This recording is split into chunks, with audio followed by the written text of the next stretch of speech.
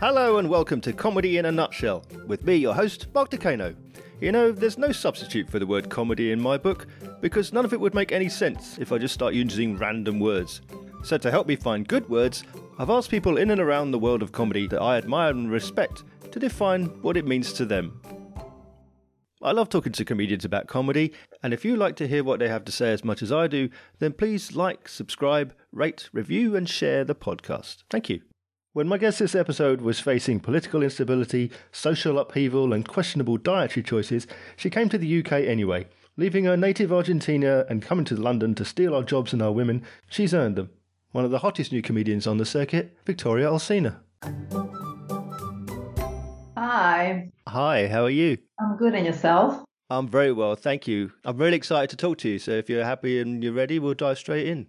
Yeah, I'm happy, I'm ready, I'm excited, Mark. Thank you. So, growing up in Argentina, I mean, is there a comedy scene in Argentina? How did comedy come into your life? So growing up in Argentina, when I was a child, I always watched comedy. Now I can realize that there are some Argentinian comedians which it wasn't stand-up comedy. It was mostly sketch comedy. It was on TV.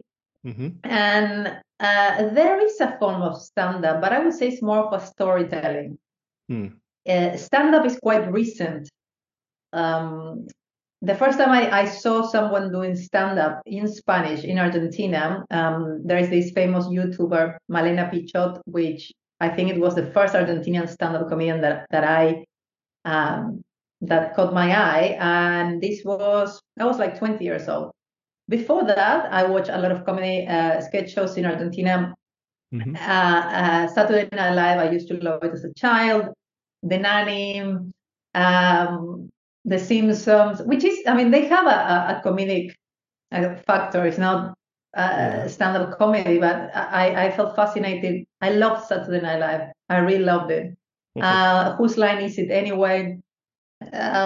So I think those are the biggest influences when I was a child.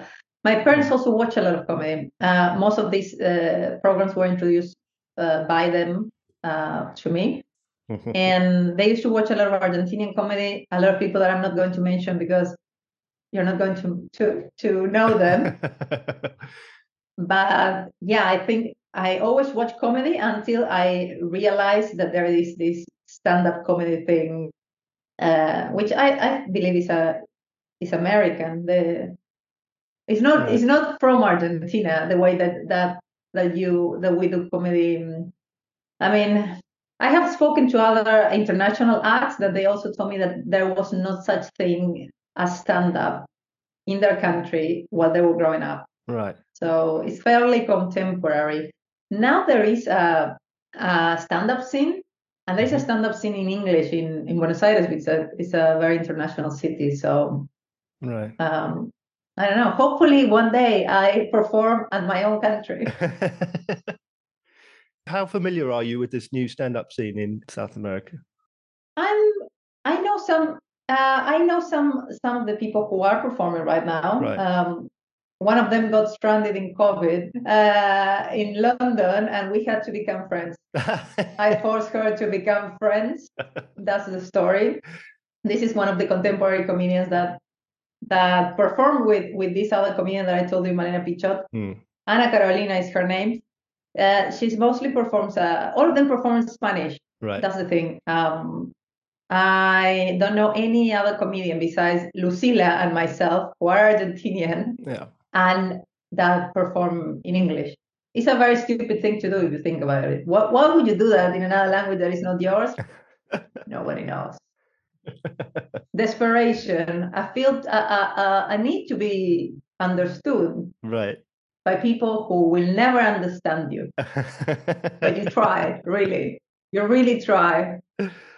With your familiarity of comedy in Spanish, then with your experience, I mean, there must be linguistic nuances as well as cultural nuances. I have always been told that I'm pretty funny in Spanish and in English. but of course, naturally funny. In Spanish more than in English. I think it comes across more because I'm more free and I can express myself in a million other ways that I wouldn't be able to do in English. But I have never done comedy in Spanish. Right. And I'll tell you why. There was a conference. I have a job, believe it or not. How is she not on TV, considering her talent for comedy, her eloquency when speaking English? Nobody knows. So I have a job. I have my own company and I do search engine optimization for tech companies, mostly in the crypto and blockchain space. Fascinating. There are many conferences in English and Spanish, more in English than in Spanish, but now people are organizing these kind of conferences in Argentina as well. They booked me to do a 10-minute set in the biggest conference in Spanish that there is right now in Argentina. Mm-hmm. This was going to be my first set. It was going to be pre-recorded because it was for COVID times. And they didn't approve my script. What? What? Why didn't they approve my script? Because I said that in this industry, SEO, search engine optimization, there are more men than women. And apparently that wasn't something that would upset sponsors and guests. So I told them to fuck themselves. And I didn't perform. I don't know if I can say things like this if you're going to be. No, you say whatever you like. Okay, so I'm available for booking for conferences. Very flexible. For conferences. For conferences. Yes. Yeah. So let's talk about how you got your start in comedy then. So 2019, Logan Murray, is that correct? Yeah, you have been doing your research, even though now I say 2020. No, actually, yeah. So that people say, how long has she been going? 1 year. No, 2019, Logan Murray. Yeah. Let's go back to my conference life. I was doing a lot of conferences in SEO. Sorry, not in SEO, for SEO, which is my job. Mm-hmm. I feel these conferences are incredibly boring. I generally go, I present my slides and I leave. I don't want to have contact with anyone in this industry. This would be great if then people on LinkedIn see this this comedy podcast and said, she actually hates every one of us. Yes, people in SEO are incredibly boring. Most of them are Disney adults, which Olga Koch explains very well on her last show. And on Twitter, they just talk about SEO, right? So SEO is their whole personality. Mm. I never fit well there, and but I also in those kind of environment. But I also wanted to impress people. So the first conference I was booked, I was working at Barclays, SEO at Barclays. That was my life. And I was booked explicitly for a very, very big conference because they told me we need a woman. Wow. This is pre-Me Too. We need a woman. Okay, I'm a woman. I can speak up to a certain degree. I know about SEO. I have conducted a quite interesting project for Barclays in terms of SEO. Maybe people want to hear about it. Now, this topic had already been covered by every other of the speakers. Mm-hmm. And all of the other speakers were really big deals in the industry. So I said, what am I going to do with this? I mean, like, I'm not better than any of these people. I'm the most junior here. They only put me because they need a woman. The only thing I can do is to be funny. Yeah. And I did that. And the moment I went down, I came out of stage, the organizer asked me if I did stand-up comedy. Right. And I said, no, well, maybe you should.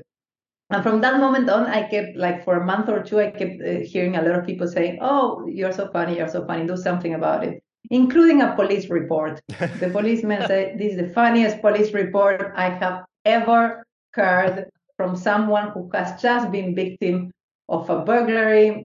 You should do something with it. And then I had a bad breakup. At the moment, I think a bit before I had a breakup, burglary, SEO, policemen telling me I'm funny, Yeah. and that happened. That's how it happened. The burglary was a tipping point.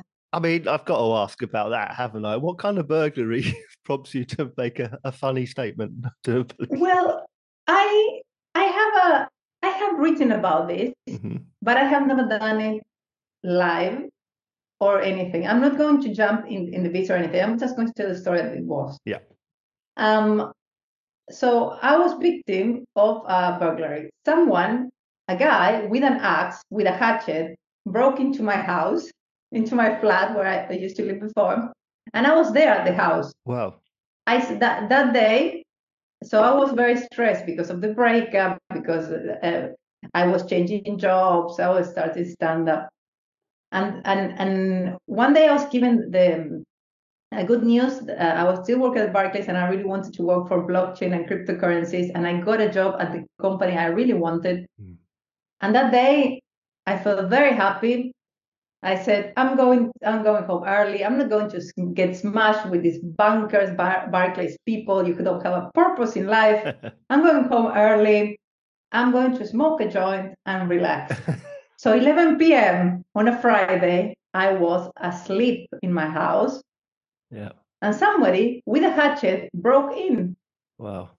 So and there is this moment when you first hear the glass. First you hear the glass, and it's like, is this just normal London not future-proofing anything? And for the first 3 seconds, I thought that, and then I saw a light approaching. It's like, why? This is the moment. I'm not going to die now. And the light approaches, and those seconds, endless seconds. And then there was this guy. I have been victims of crime many times in Argentina, so I just sort of know the procedure.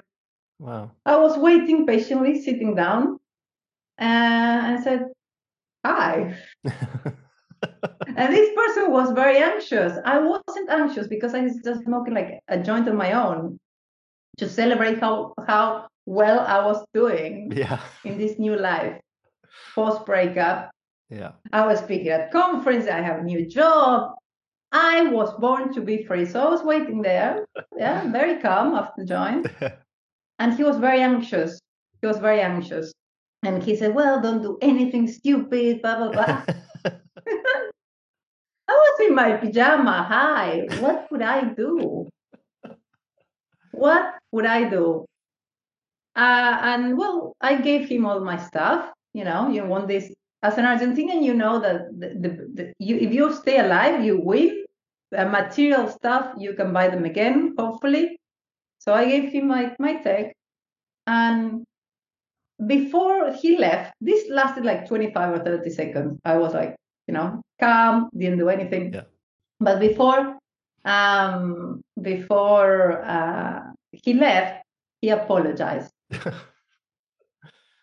This is the most British thing that has ever happened to me. He apologized. He said he was going through a really bad, rough patch in his life, and he apologized for stealing my stuff. Wow. And then he left.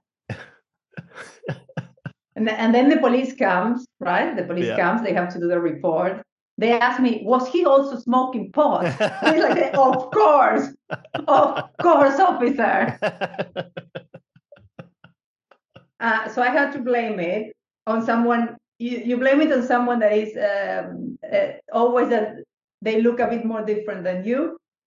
In general, in Britain, you always blame it on somebody that is less white than you. I blame it on this person. I follow the procedures of this country. Also, in the middle of this thing, I was hearing on the news, these immigrants come to steal the NHS, come to steal the job. And it's like, this person, who I think it was probably second generation Southeast Asian, was stealing from me. Yeah. This British person was stealing from me.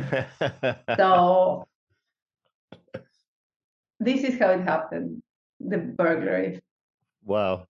What an astonishing story. Well, I'm as someone who's never been a victim of crime, I'm glad you're very well after that.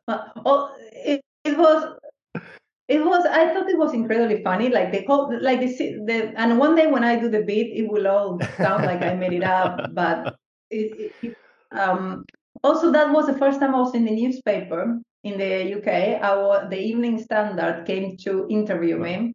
This was before the Guardian. This was before the Guardian talking about my prolific comedy career. The Evening Standard showed to my house to ask me about the burglary. Okay, well, let's go back to your comedy career then. How did you find that first outing into stand-up? I like it that you call it my career and not my kindergarten place, like my mom says. Can you paraphrase the question? Because I'm not sure what you mean. When you did your first stand-up performance, how was that? How did it feel? Yeah. What was it like? I was very nervous, sweating profusely. At the Museum of Comedy, that's where Logan Murray is, you have the showcase. Mm-hmm. It felt like a kindergarten play. Let's give some credit to my mom. And it was full of friends. Because who else is going to see you perform? We were 10 people, their friends, my friends. Mm-hmm. And I felt incredible that night because people were laughing and everybody was saying, "Oh, you did so well, blah, blah." But when I see I don't know if I have the recording of that. I think I don't. Mm-hmm. But I remember watching that recording 3 months later, 1 month later. It's like, this is not funny. This is profoundly not funny. People were just being British, telling you that you are great when you are not. But it felt good. It felt real in that moment. Yeah. And many times when I do a show and I feel I did great, I watch the recording. When I watch it like the next day, I feel, wow, this is one of the best performances of my life. I watch it 2 weeks later and it's like, a month later, it's like, why are you doing this? Why are you still doing this? And this happened to me with most performances. I think the effect gets lower and lower. Right. The effect is less and less. Mm-hmm. But even if I watch the LGBTQ Comedian of the Year performance now, almost 6 months later, I would say you still have a long way to go. You won that night. Yeah. But you should improve immediately. There is a reason why you are not on TV. And you know it. Well, there's thousands of comedians who aren't on TV, so There's a reason. Mainly, you're not straight British middle-class man that went to Cambridge and was part of the footlights thingy. But besides that, Victoria, it might have to do with your skill set.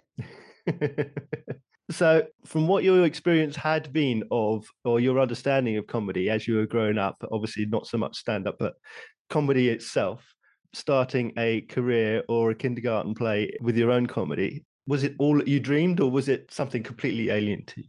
I had never dreamed of this. I did it as an experiment. I did it in a moment that a lot of bizarre things like the burglary stuff happened. Yeah. By the way, I want to say that when this happened, now there was a series of bizarre things, but when the burglary happened, the building manager had my ex as the emergency contact. We were not together anymore. So he called her, and then she sent me an email saying, I don't remember what's his name. David has just contacted me. Apparently there was a burglary in your house. By the way, Victoria, don't use this as an excuse to get back in touch with me. So I started seeing comedy everywhere. I think these are funny circumstances, but the stand-up comedy or comedy itself is like the way you tell a story. Even if it's a funny story, you have to phrase it in a way, the structure, the way you make jokes. It's different to have funny stories than to be a comedian. Ideally, as a comedian, you can make fun of everything, and you could have good material about the most boring stuff. But if you ask my friends or people who have dated me, I'm on a pathway of really strange things and statistically anomalies happening to me on a very frequent basis. So I did it, like, as I said, because I felt the need to survive. Also, I was in very constrained environments, like corporate, doing SEO, which is pretty technical, at Barclays in Canary Wharf, with the most robotic people I have ever met in my life. And this was my first job in the UK. Yeah. So I couldn't understand anything.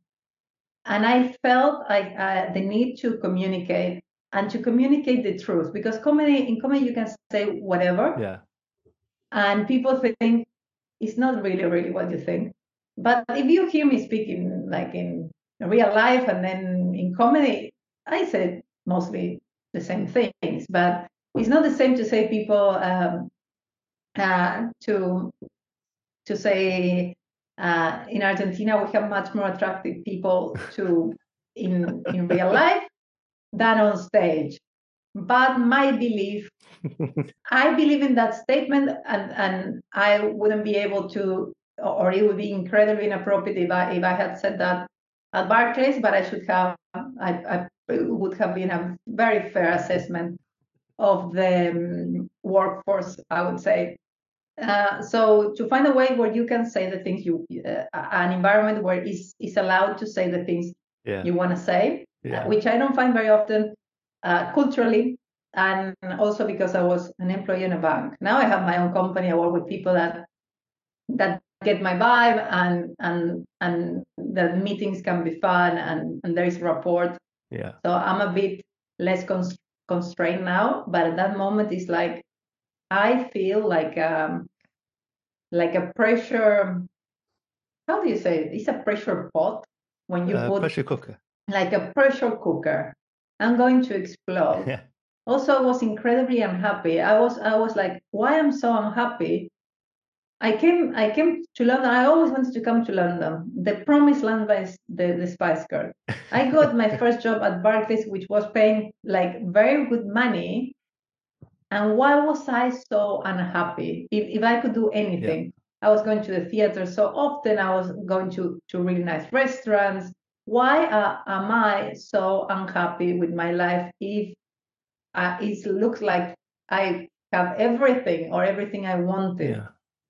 So it's a pathway to be a bit less, to get more satisfaction, right? For me, at least. Yeah.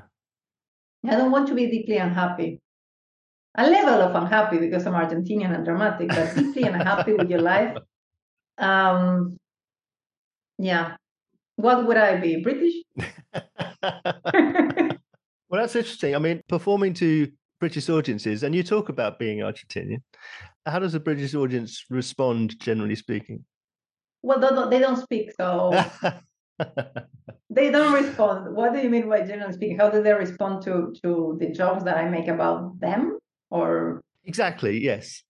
Comedy. A lot of comedians that I see are quite self-deprecating, but you yourself, and rightly so, talk about I'm very beautiful and I'm Argentinian and we're passionate and we're powerful, and you British, you eat baked beans. I mean, how does a British audience feel about being looked down on? I don't know. bullied, roasted. Roasted. Thank you. Yeah.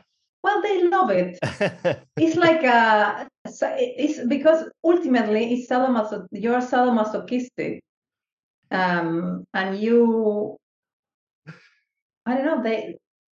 I have been on TikTok, for example. I have been trolled many times, but never somebody has said I disagree with Argentinians being more attractive people. Fair enough. Never. For example, it's like I felt that I don't feel people take it offensively. Mm-hmm.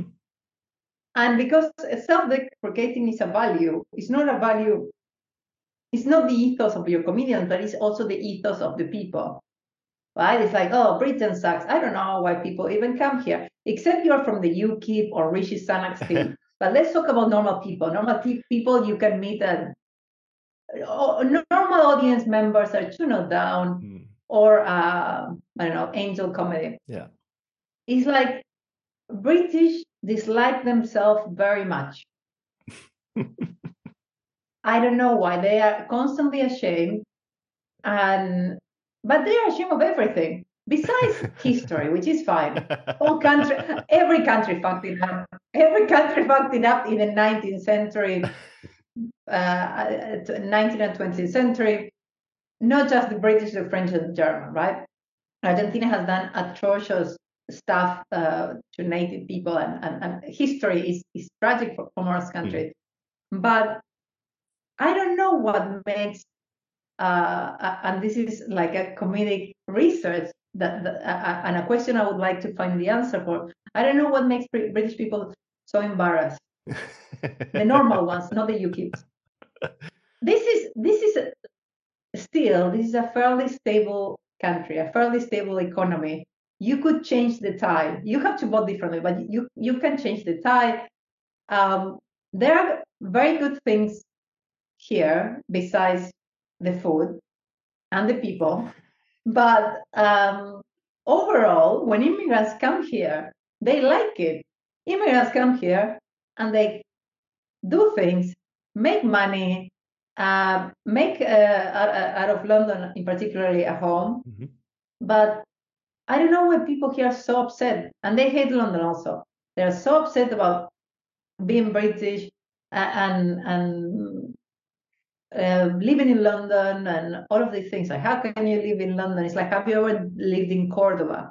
Like, I swear there are worse places to live than London. Or why, if you can live anywhere in Europe, why are you here? All right? It's like, well, here you can make a lot of money, and tax is very low. It used to be low before before Rishi turned into a socialist. There was a lot of opportunity, and taxes were very low. And I'm speaking like a Tory right now. Well, I have a business. It's important for me. I have a business here, so it's important for me. So I don't know why. I think overall I like Britain more than British people. But it's a sign of maturity when people just accept the things. Yeah. Accept the things they cannot change. Accept their fate. And what is the prey? Give me the prey of addiction programs. Give me the strength to change the things that I can change and accept the things I cannot change. Yeah. So I like Britain more than what I say on stage. But in generally, when I bully British people, which is all the time, they like it. Yeah. I think it's a refreshing perspective. If everybody's detrimental, if everybody say, "Oh, I'm so ugly that blah blah blah blah," and somebody says something different. Yeah. I'm just very cocky, and it worked in comedy. Well, you mentioned a moment ago about the LGBTQ plus new comedian of the year, from which you emerged triumphant. Congratulations. Thank you. I was the Morocco of comedy. Nice. You also you were semi-finalist in 2020 in the Funny Women and Two North Down new act. Now, that must have been a very different beast because I think they were over Zoom. Is that right? The Two North Down wasn't over Zoom. In 2020, I was semi-finalist of Two North Down. Yes. This was February 2020, semi-final of Two North Down, and I was saying, this is my year in comedy. This is my year. Nobody can stop me now. 1 month later. Yeah, exactly. Yeah, when people say nobody can stop you but yourself, 1 month later we're in lockdown for the next year and a half. Yes. That's why Funny Women was I was semi-finalist 2 times, this year and that year. Yeah. The first time I was a semi-finalist, I was very excited. Now I don't get so excited about Zoom competitions, but those were the first competitions for me. And yeah, again, this is still an experiment. I never thought that I would get anywhere with comedy. Okay. I thought it would be like, I don't know, football, activities that I have taken socially, and you meet some people, but you understand it's a hobby and you're not going to be good at it. Right. I don't know if winning a competition makes you declare you're good, but it looks like a label, right? Like, okay, you could be good. You could take this to another level, which I never thought until this year. Right. I didn't think I was good enough. Let's say good enough. That's so out of character. This is because I'm opening my heart in this blog, in this blockchain, in this podcast. I'm opening my heart to the blockchain. Is so much on brand than to say I'm opening my heart on this podcast. I never thought I would win anything or I would do anything relevant in comedy. I have done some little stuff, but well, I hope that I continue to taking this outside of the hobby to a more to feel like an entertainer. Now I feel like I'm doing. Yeah. Before, I didn't think that. All right. Do you feel validated when you perform at these competitions? I mean, if it's not about the winning necessarily, and even to get a few people who sort of say, yes, we think you're the best of what we've just seen, so that must be at least be some sort of small validation to sort of say, yes, I can keep pushing because the next one will be better and the next one will be better. Well, obviously, I mean, the judges were Zoe Lyons, which I admire very much. Sikisa, who is a colleague that we have. I think we have seen each other perform for the last 3 years, so it's great to see someone like her who has just been alive at the Apollo, then judging and say, I think that you deserve to win. I have seen your process because she was the only one from the judges that has seen me before. She has performed at my night, both Mamas and Clandestina. Yeah. I didn't bribe her, if you were thinking about that. But people that have never seen you before, like Zoe Lyon, that said, "Hey, I think you were the best of this bunch." Evidently, you feel validated from people that are in the industry, and also this competition also had an audience vote. So to feel validated by both, it's a great thing. And who doesn't like to be cheered by 400 people, 300 people? Everybody wants to take a picture with you. Everybody tells you you're great. It's like you feel like a rock star for the next 48 hours. Like everybody buys you a drink. 3 girls asked me out on the spot. People I didn't know. They asked me out on dates. Like, what is happening? Like, do you really feel this is the right moment? Anyway, I wouldn't have gone on dates with any of these people, but it was just really weird, right? Really weird. Yeah, it reminds me of this guy who he has. What's the name of this guy who? There is a documentary that is called Wire documentary. I don't know. And this is the part where I go to very strange. Man on the Wire. Oh. It's a documentary about Philippe Petit. Yeah.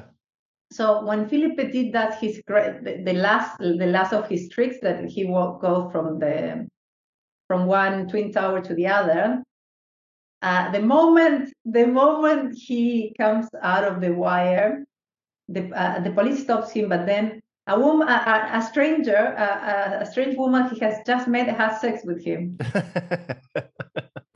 He has a girlfriend, by the way, and I don't think she was aware of it, but it felt like, you like me because I have just done something that looks like great in the public eye, but do you really like me? Philippe Petit also not so pleasant to the eye, but he did this thing, and suddenly this woman in New York goes and has sex with him. Is that fame? Well, yeah, so it would seem. So I feel validated. That's the answer to the question. Yeah. So tell me about your comedy night then, Clandestina. I'm glad you can pronounce it properly. I thought I was the only person in the city that could do that. So I named it Clandestina because it means illegal. Also, clandestine is a word in English, but most people don't know that it exists. Therefore, most people cannot pronounce the name of my night. So it's in Spanish, I mean, the name is Spanish, not the night. And it's a queer women-led comedy night. Mm-hmm. So there are no, when we started Clandestina, we started under another name, and there were not so many queer comedy nights. Now I think there are 4 or 5, and it continues growing, and it's a good thing to see more diversity in the world. But we started during the pandemic. I think that I started this night because I needed a reason to live during COVID. As you know, as everyone knows, there was no comedy, and I wanted to continue doing comedy somehow. So I did a lot of writing with Laura Lex, and I didn't want to stop. So I had to do something, and there were some shows already. Yeah. So I did the Funny Women semifinals online. There was Catherine Bochart and Sarah Keyworth, who were a couple at the time, who had their comedy night online as well. Yeah. And I wanted to do something. I wanted to have a show, and we started running the show. We was on Zoom, just 60 to 80 people on monthly basis. And it was good to see. This is important. This was important for me first because I could be I could feel like a comedian still, and also it was good to network because I could have access to any comedian, very big comedians, whether they were based in London or not. And a lot of people told me after, performers and an audience, that was one of the best shows they performed that or that they saw during COVID. It's quite challenging to do comedy on Zoom. I don't wish it to anyone, and that's why I get a bit frustrated too when I have to do a competition, when I have to participate online. I understand the logistic. I understand that is the most practical way to do it. Yeah. But it's not something that I enjoy the most. However, I think that I sort of applaud the courage of Funny Women to be the first ones who did this, and also the people that started doing the comedy night online, like Sarah and Catherine, just from the beginning of COVID. It took me a couple of months to see if this was going to dare to do it. You always say, okay, well, I might fail, but now I feel that nothing happens if you fail. Nothing happens if you don't sell tickets. Nothing happens. It's worse when you don't try, particularly in comedy, that we need more voices, we need new formats. So now, if I needed to try something new, I feel that it would take me less time to actually do it. Yeah. And of course, taking Clandestina to the Edinburgh Fringe, not only a show that you were in to the world's largest arts festival, but also a mixed bill. So suddenly you're running a night and it's a bigger responsibility on top of performing at the Edinburgh Fringe. How was it? How did it go? How did it feel? Well, running a night is I always get more nervous about running the night than about performing.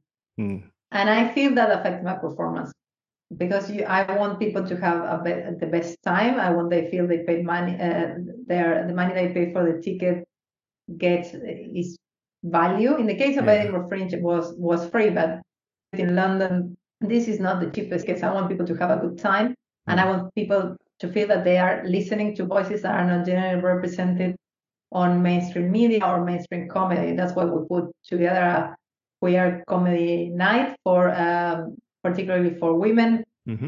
Particularly for women. I feel it's important because it creates community. Gay people, we are like sort of forced to socialize in clubs during the night. You're gay, you live through the night, right? That's where society, this is where you're going to meet your friends, your lovers, everyone. I'm 36 years old. I am cold at night. On days like this, that is 2 degrees below zero. I want to socialize in more organic places. I want to know that I can meet people in other places. So as a person, that's the biggest achievement of that night, to have that people feel represented, that people feel that they can go to a show and have a good time, and they can have a drink or a chat with somebody they have just met, whether it's for friendship or romance or something like that. To create community, it's more important for me to create a community than to have a good comedy show. Right. The idea of those things come together. Yeah. That's a lot for anyone. And most people that go to Edinburgh Fringe, if you can ask them if they had a good time, they don't. Don't have a good time at Edinburgh Fringe, particularly if you're producing and performing. Yeah. I'm happy I went with Charlie George, which is a close collaborator to the night, and she's somebody that wants to see the night succeed. Now she's the resident MC. We are having a monthly show at the Glory. Yep. Which hopefully you can come on February 2nd is our opening night. I have Jen Ives and Olga Kopp. Marvelous. Charlie and me. I think that's a good lineup. I'm still defining a fifth act. I want to have a token act because this is mostly for queer women. Yeah. But I want to have a token act that is that doesn't necessarily have to be a woman or identify as a woman, or that it could be a straight. It could be queer man or a straight woman. That's the token. Right. That's queer math. Queer man equals the same in terms of privilege and annoyance than a straight woman. Okay, so because there are acts that will fit very well with my audience, whether they are not women or whether they are not queer. So, for example, one performer that our audience loves, well, because she's brilliant, she's great, is Fatiha El Ghori. Yeah.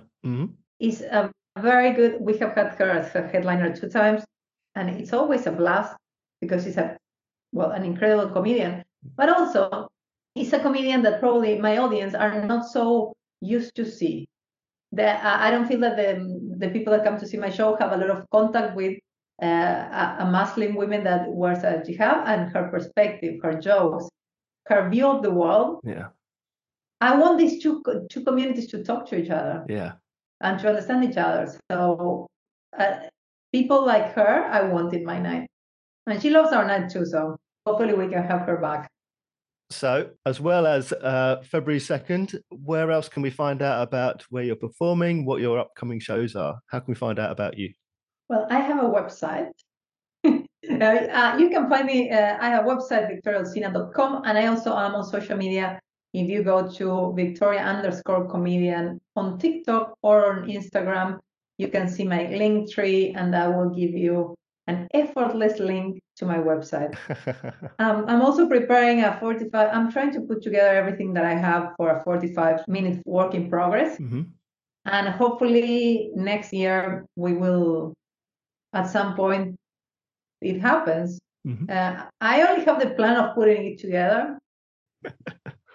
At some point next year, I want to do this live with people. Yeah. I'll let you know if you want to come and see it. But those are and I think that I'm going to dedicate more time to online content this year. Right. As well, at TikTok and Instagram. And yeah, those are my plans. You can check my gigs on social media or on my website. And hopefully I have something interesting in a long form content. Yeah.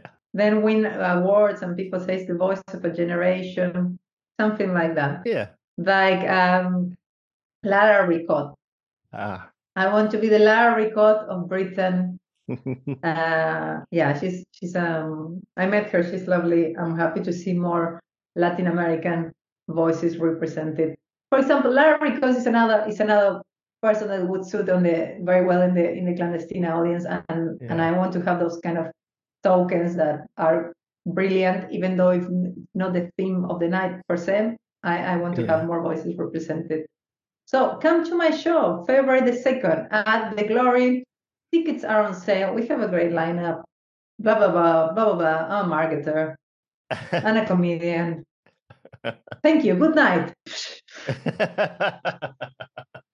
Is that how you finish your podcast? It's 12.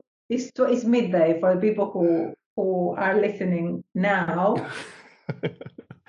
Well, we finish always the same way. When I ask the question, Victoria, can you please summarize comedy in a nutshell? Oh, you sent me an email about this, and I thought I had to prepare something, but I didn't. What is comedy? I think that comedy is a healing exercise for comedians. It's a therapeutic. It's a healing exercise for comedians and for audiences. When you listen to comedy or when you laugh, it's like everything you're going through stops. It's like a temporary relief. It's a social service. It's a temporary relief from pain. Yeah. Comedy is a temporary relief from pain. Mic drop. Thank you. Good night. This is for me. This is for me. Actually, once my therapist said, here in therapy, we come, you deal with things, but the way you transform things is with art. The way you transform things, in your case, is with comedy. So everything that happens that is, I mean, most of the bad things, because we make jokes about, or myself at least, about the things we don't like about the world. Yeah. But when you put it into a story, when you make it funny, inside of you, there's something that feels less wrong. That you feel better about the thing that was bothering you before. Yeah. That's for me. Victoria, thank you so much for being my guest. It's been an absolute delight. Thank you. Yeah, thank you for inviting me to this podcast. Again, from this exercise that started from a hobby, I never thought I would be interviewed in a podcast. It's been absolutely delightful. I can't say it any other way. I've really enjoyed it. Thank you. Thank you so much, Mark.